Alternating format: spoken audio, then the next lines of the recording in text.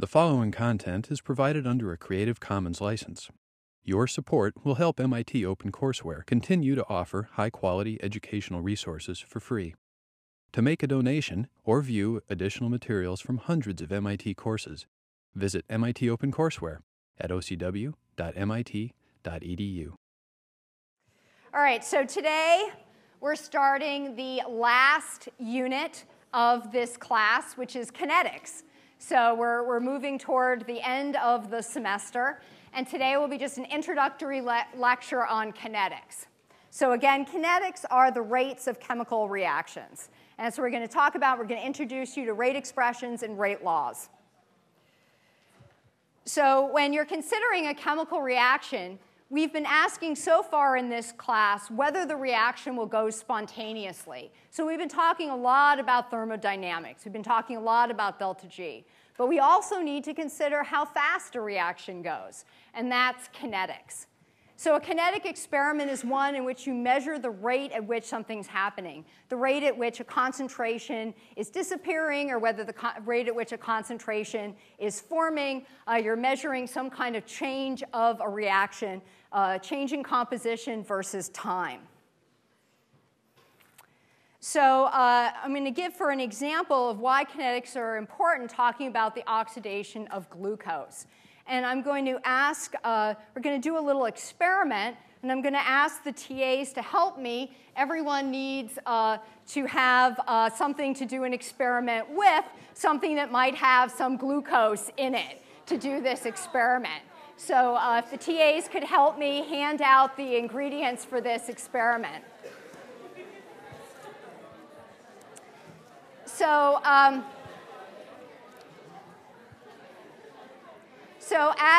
don't open your experimental apparatus until I give the OK. So just collect it, and let me set up the experiment for you while we're handing things out.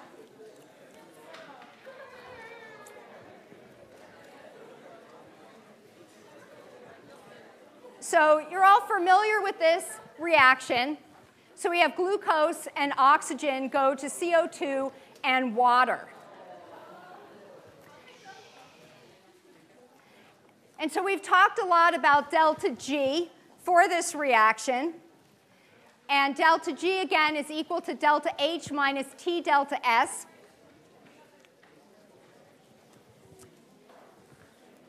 So for this particular reaction, we have a negative delta H naught. So what does negative delta H mean about this reaction?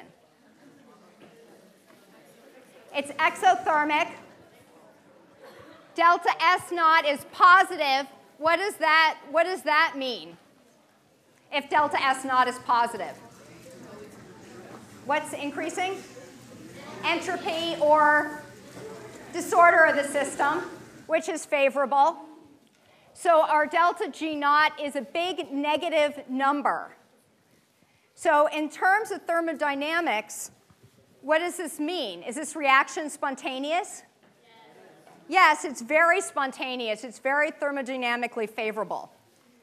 Now, when glucose and products are wrapped, they're often wrapped under a nitrogen environment. So oxygen is not sealed up in this container, in the wrapper. And they do that to prevent bacterial contamination and things like that. So the glucose that would be in a wrapped candy is not exposed to oxygen.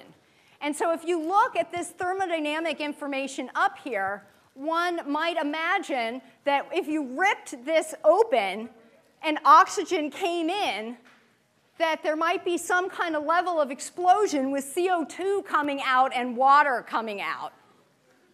Now, you might say, well, if you have one, sort of little thing, it might not. But now, if everyone has one, and we all open it at the same time, what do you expect to happen? Let's try it. Oh, we need some more down here. Anybody else need any?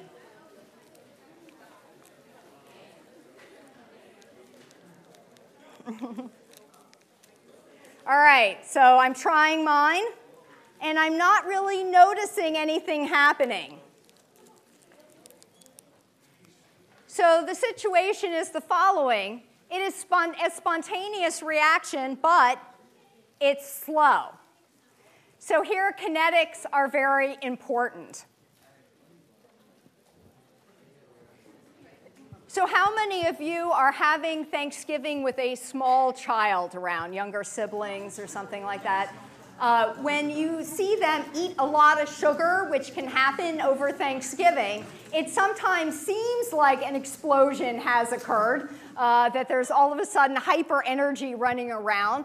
But that is, could be due to this reaction biochemically, getting a lot of energy, a lot of into the system, but probably not. You will not see CO2 and water coming off of the small child as they run around. So let me introduce you to a couple of terms if you haven't heard these already. So people are often talking about compounds being stable or unstable. When they're doing this, they're talking about the thermodynamics of a system, the tendency to decompose, whether the reaction is spontaneous or not. Then you can also hear people talking about whether the compound is labile or non-labile or inert. And this refers to the rate at which that tendency is realized. So you might have a very unstable compound. Thermodynamically, it wants to decompose, but it also might be very non-labile. It might be fairly inert, that kinetically, that decomposition is going to take such a long amount of time that you're not going to notice the tendency to decompose. So these two can play off each other. So you can have materials that are very unstable thermodynamically, but you won't really see them decompose because the rate is just way, way too slow. So you know for this particular reaction, this is how we get energy. We make ATPs of energy for the body. So it's slow, but in the body we have to do something about that because we need energy to keep going. And so to be a useful energy source, the oxidation must be fast enough. So does anyone know in the body what happens to make that reaction faster? Enzymes, right. So enzymes are catalysts, and they will speed up the reaction. So let me just give one more example. Some of you may have heard the commercial from De Beers, "A diamond is forever." If you haven't, you will probably hear that quite often between now and the Christmas season. This is a very popular time, I guess, for people to buy each other diamonds. But if you look at the thermodynamics of this, graphite is actually much more stable than diamonds by 2,900 joules. So one could argue that graphite is forever, not that diamonds are forever. Of course, here, kinetics are on the side of the diamond. They're relatively kinetically inert. It's a huge activation energy barrier, which we're going to be talking about in this unit for the conversion. So diamonds do, in fact, stay around for a long time. One could still argue that perhaps a better gift would be a graphite ring than a diamond ring. But I have a feeling that probably even if the person receiving said ring was a chemist, they might still not 100% appreciate that gesture. But anyway, so it's important. The thermodynamics are important, but kinetics are also really important to understand what kind of chemical reactions are going to occur. So let's think about what are some factors that would affect rates of reactions.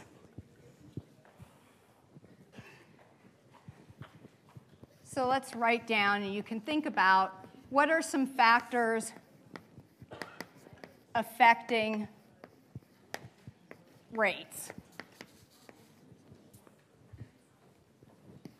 What's one thing people can think of that might affect the rate of a reaction? Temperature. Definitely.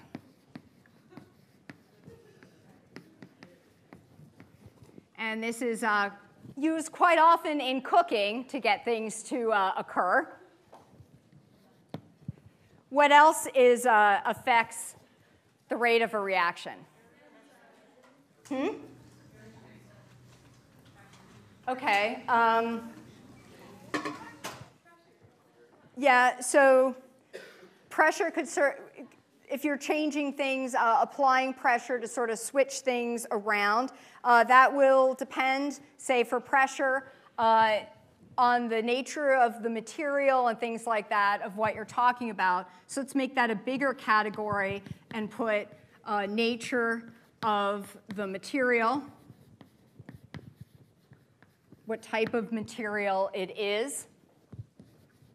And also along with that, if you're thinking about a particular reaction and how it's going to go and how you might get it to sort of push one way or the other, you're also thinking about the mechanism of that reaction.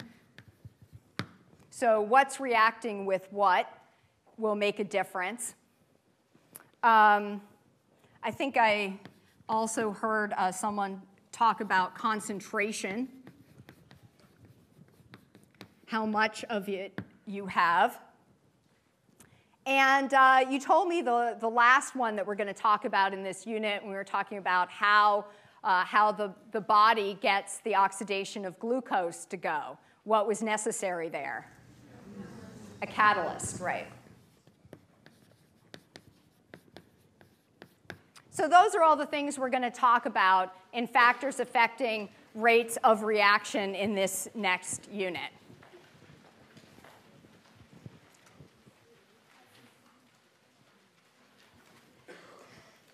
So now chemistry is an experimental science, and so a lot of kinetics are involved with measuring the rates of reactions.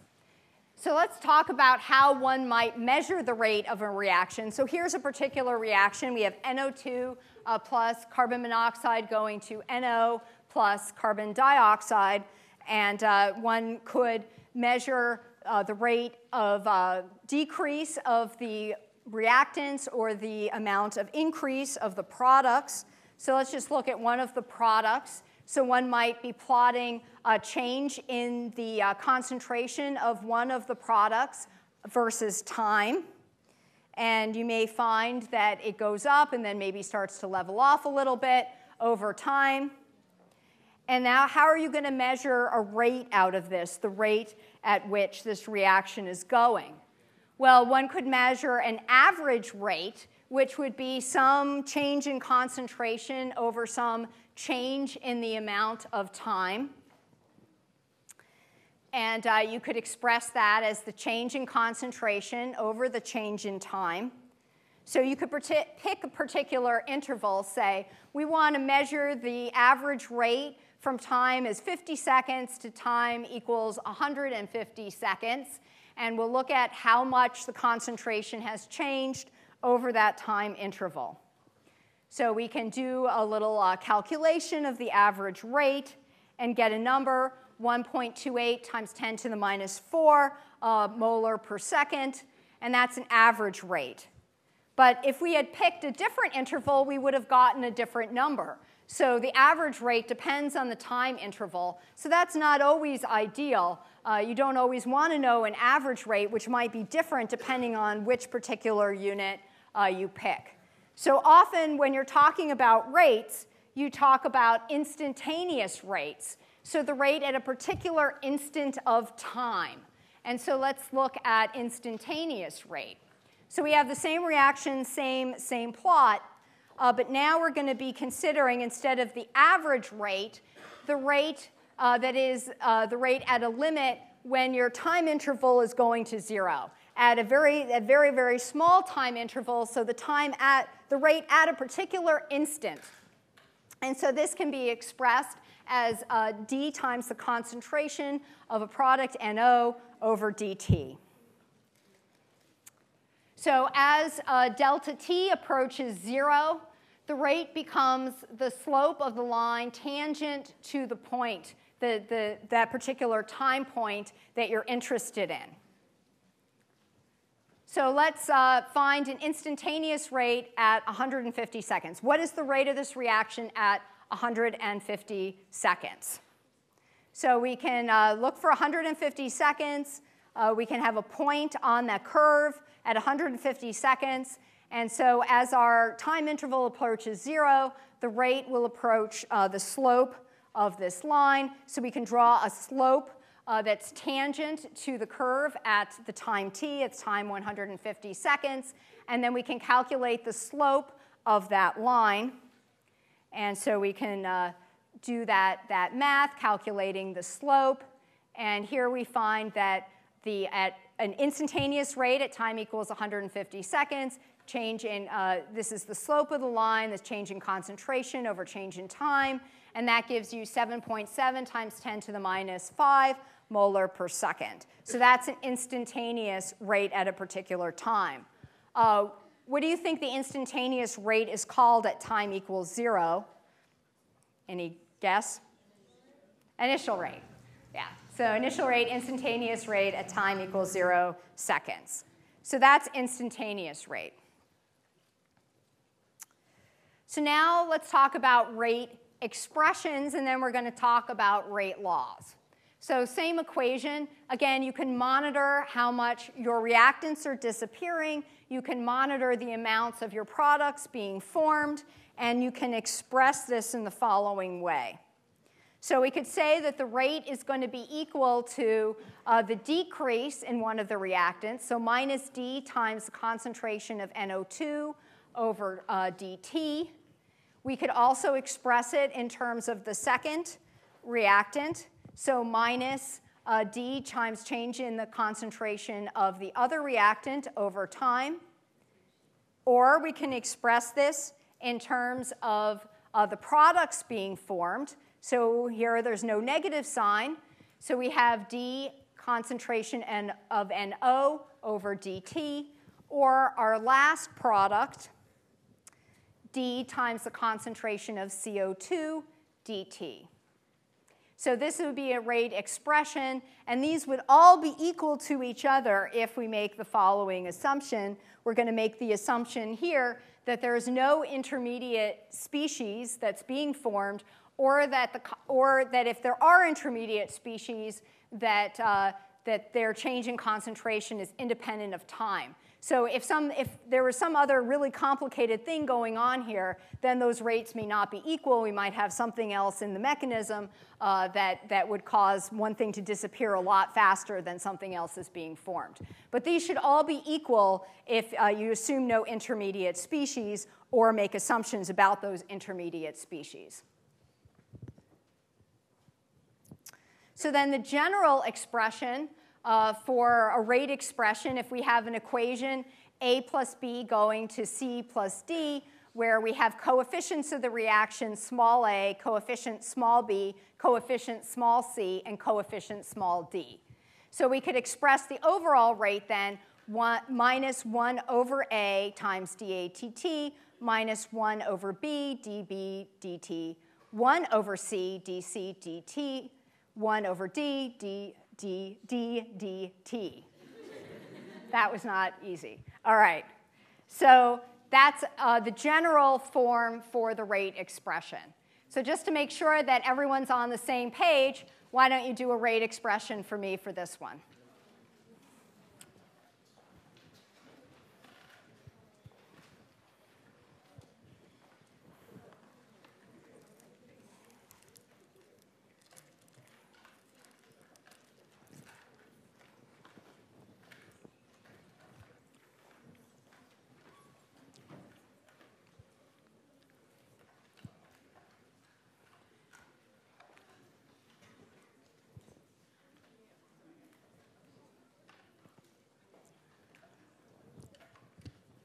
Okay, just 10 more seconds.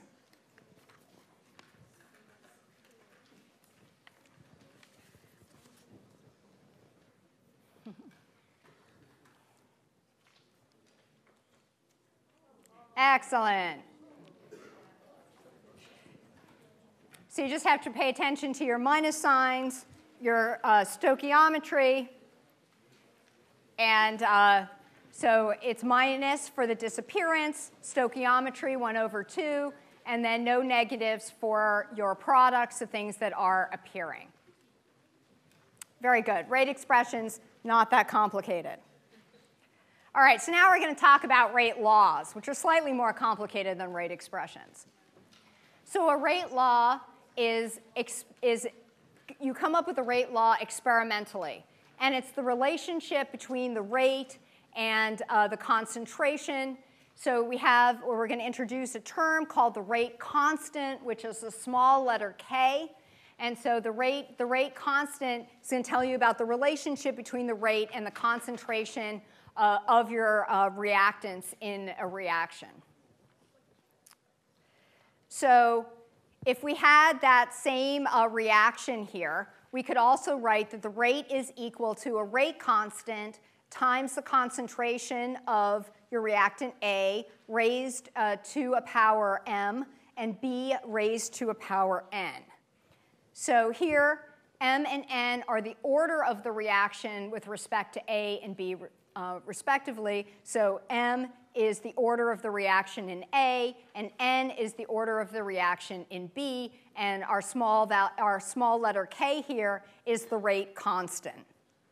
So that would be an expression for a rate law. And so now I'm going to tell you a lot of things that are true about rate laws. So a rate law, again, comes from experiment.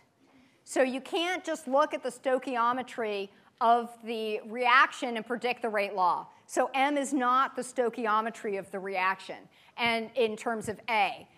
That is, unless the reaction is what we call an elementary reaction or a step in a reaction, and we're going to talk more about that next week. Then you can, if it's an elementary reaction, then you can use stoichiometry to predict. But for other reactions, you can't, and that'll become more clear next week when we talk about this in detail. So rate laws are not limited to reactants. Sometimes a product will show up. It's not that common, but it's possible. And again, it's experimentally determined. So the experiment would have to tell you whether that term is going to be there or not. So occasionally you'll see a product term in a rate law. So in terms of m and n, the orders of the reaction, m and n can be integers. They can be whole numbers, they can, or fractions, negative or positive, lots of options for m and n. And let me tell you about all the options for, we're going to use m here. So you have this table in your notes. Most of it is blank, but some of it is filled in, and we're going to fill in the parts that are not filled in right now. So we're going to start in the middle, where the order of the reaction is 1 here, or m equals 1. And that's called a first order reaction. So these names are pretty much intuitive when you look at them. So here the rate law for a first order reaction would be our rate constant K times the concentration of A. So let's think about what that rate law would mean. Say you double the concentration of A, what would happen to the rate of the reaction? How many people say double? Raise your hand. Good, that's what happens. All right, so it would double the rate of the reaction. So now let's think about m equals 2. See on your handout that that's called second order. Again, these names make sense. The rate law for this would be K times the concentration of A and squared, so m equals 2, and that's shown over here. If you double the concentration of A, what would happen?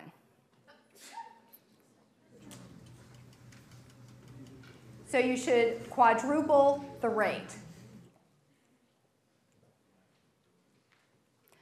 So what about if you triple the concentration? Why don't you go ahead and tell me, if you triple it for m equals 2, what would happen to the rate?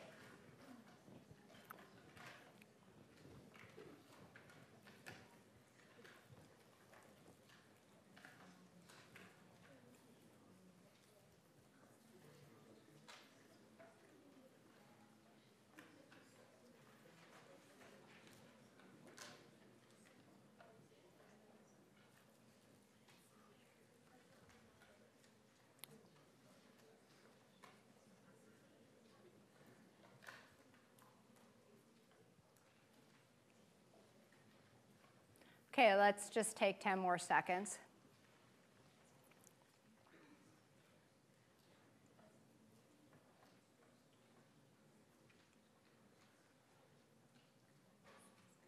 Excellent.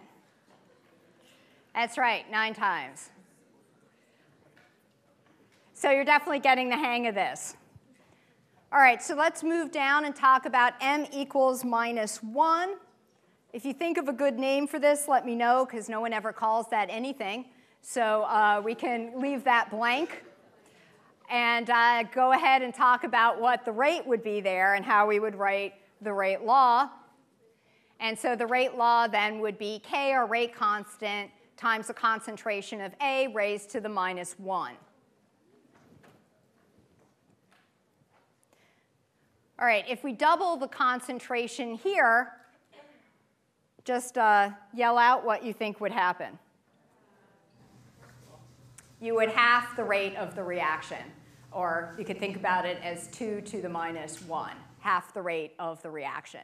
And you will have problems on problem set 10, which will be due a week from Friday, where you're going to be given experimental data, and you have to look at it and see, OK, what happened to the rate, and then what does that mean about the order of the reaction? So this is a lot of what the problems are like in this unit. All right, so also there is no name that I'm aware of for when m equals minus a half, but we can write the rate law. So that's just going to be k times the concentration of A raised to the minus 1/2. Again, for the order of reaction, they can be integers, they can be fractions, they can be negative, and they can be positive. So tell me, for doubling the concentration here of this one, what's going to happen to the rate?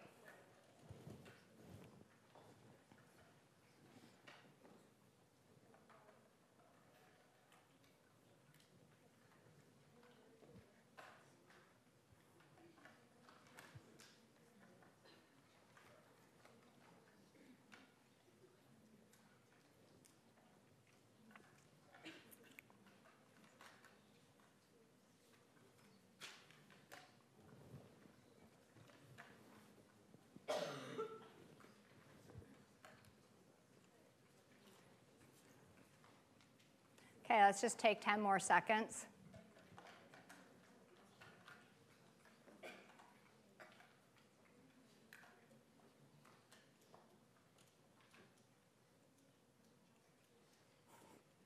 Yep, so most people got that right. So if we go back here, 0.7 times the rate, you could think about this as 2 raised to the minus 1/2. These get a little more complicated and are some of the harder ones on the problem set to recognize the relationship. So if you remember all the possibilities, it's going to help you think about what's going on when you see the experimental data. All right, so let's go up to m equals a half here. And this one sometimes does have a name. Anyone want to guess what that one might be called? Half order. Very good. So half order.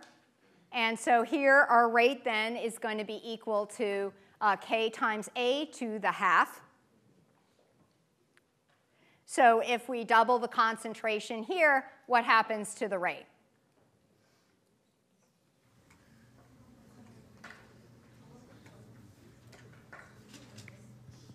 Someone want to yell it out?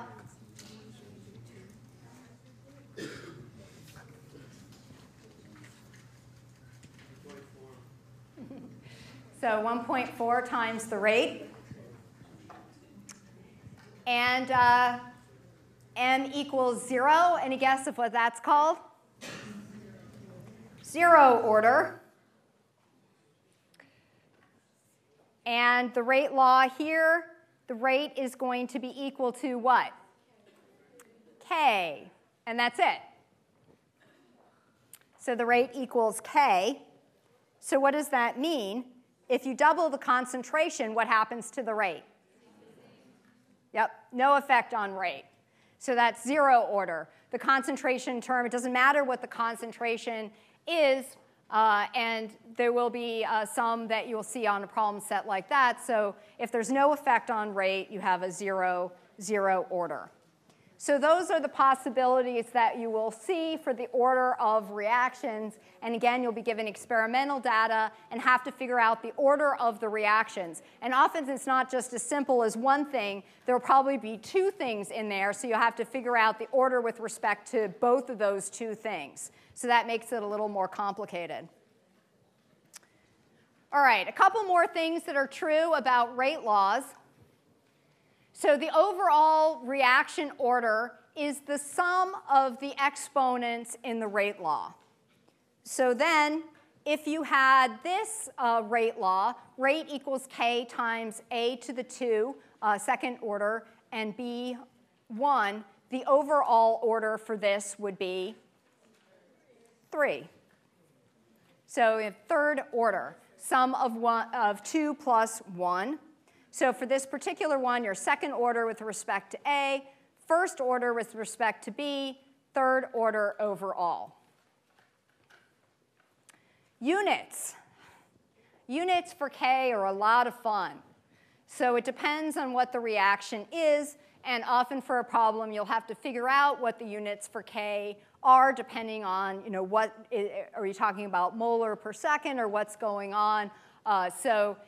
Just pay attention to the units for K. They can vary. And sometimes one of the problems will be, what are the units for this particular K? So you'll have to figure that out per problem. So now again, kinetics is experimental. We determine rate laws experimentally. And sometimes this is not easy, because sometimes there will be very small changes that you're looking at, or those changes will happen really quickly, so the interval of time is very short. And sometimes when you're trying to measure these changes, the reaction's happening faster than your equipment can record those changes. So this can be technically very difficult. And so one thing that scientists do is they use integrated rate laws. So in this way, you can express concentrations directly as a function of time, and you don't have to worry so much about measuring those small amounts of changes that occur very, very quickly. So let's talk about integrated rate laws. And here we're going to start a derivation of an integrated rate law. So we're told this is a first order reaction, and so we're going to do the first order integrated rate law. And in this reaction, A is going to B. We can write a rate expression for this. So we can talk about the disappearance minus dA over dt. We can also now write the rate law for a first order reaction. And we know that that is our rate constant, small k, times the concentration of A. So we know we can write the rate expression, and we can write a rate law for this first order reaction. So now we can do a derivation. So in this derivation, we're going to separate our concentration terms and our time terms. So we're going to move everything with concentration to one side and things with time to the other side. So on one side, then, we can have 1 over the concentration of A. We're going to bring that down here. We have dA over here, and then we have our negative sign and our K over here, and move dt also over to the other side. So now we have concentration terms on one side and time terms on the other side. And now, as you might have guessed from the name integrated rate laws, we can integrate.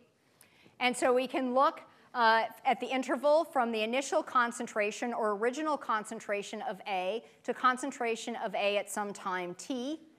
And we can also look at from some time 0 to the time t in question. So there's that expression again. Now you can write this expression also in terms of natural log. So we can rewrite this in terms of the natural log of the concentration of A at time t minus the natural log of the concentration of A at our original time, or the original concentration, equals minus kt. And you can also express it in this term, so you can just bring this guy over to the other side of the equation, and this is one expression for the integrated rate law that you will see. There's also another expression that you'll see, and let's show you what that is. So you can also take the natural log and bring these two terms together. So natural log of your concentration of A at time t over your original concentration of A equals minus kT. And now you can take the inverse natural log of both sides, so just your concentration at time t over your initial concentration equals e to the minus kT. And that expression is often written in your book or on equation sheets as the concentration at a particular time equals the concentration of the original material, e to the minus kT. And these are the two expressions that you'll see the most often. This one is often referred to as your integrated first-order rate law, whereas this one is the equation for a straight line. So these two are the ones that you will see the most often for integrated first-order rate laws. So one was an equation for a straight line, so let's come up with a straight line. So if you plot your data, if you've measured your concentration of A at various times, you can take the natural log of those concentrations that you measured and plot them against time. And if you do this, and it is in fact a first order reaction, you should get a straight line. So here we can look at this in terms of a straight line. So on y-axis, we have the natural log of the concentration of A at a particular time, and that's plotted against time over here in seconds. And so what does that mean in terms of what is this? What is the intercept here?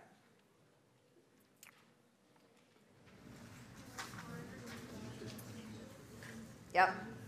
So the natural log of your initial or original concentration of A. And what is the slope of this line? The slope is negative K. And so the slope is really what people are after. So often what you want to do is measure rate constants for particular reactions. And if you can then measure the concentration of A at particular times and plot it this way, you can come out with your rate constant. And that's what you want to know, and those are some of the problems that you're going to see. You're going to see experimental data for what happens to the rate at particular concentrations, and you can come up with values for your rate constants. So let's talk about one other thing, which is half-life. So people are often very concerned with half-life. When do you hear about half-life a lot? Does anyone know? Yeah, we talk about radioactivity, which we'll be talking about next class. They're very concerned about the half-life, which is the time it takes for the full amount of your original material to be reduced by a half. So we can look at an equation that we had up above for our integrated first-order half-life. And we can think about this in terms of a half-life expression.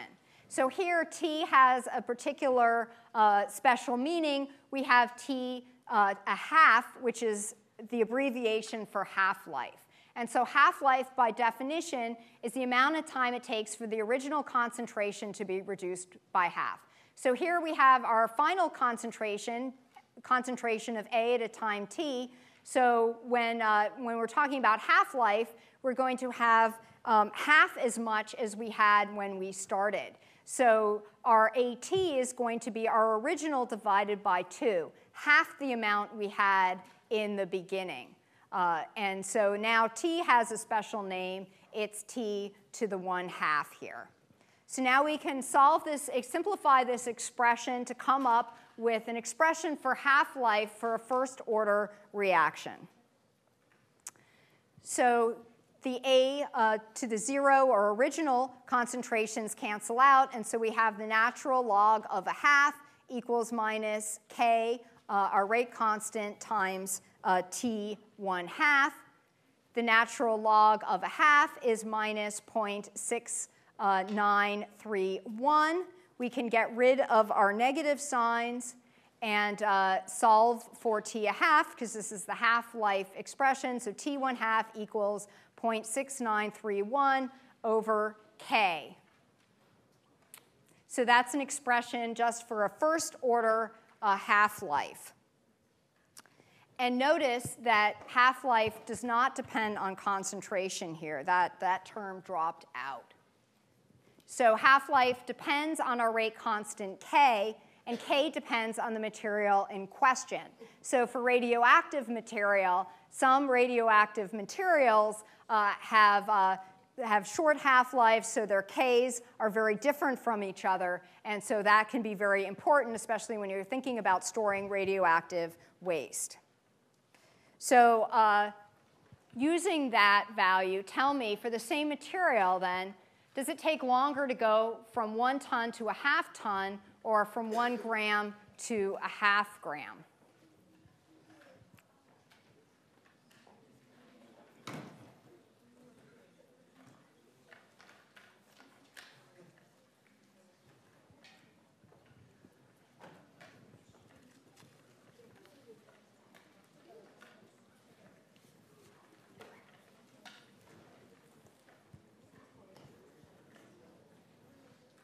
Okay, let's just do 10 more seconds.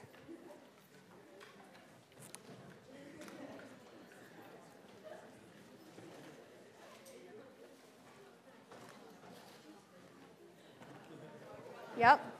Takes the same amount of time. And then just to finish up here, we have one more thing to do, and then we're done. So here in a plot for a first-order half-life, the concentration of the material at the first half-life has dropped by how much? 1/2. At the second half-life, it's what?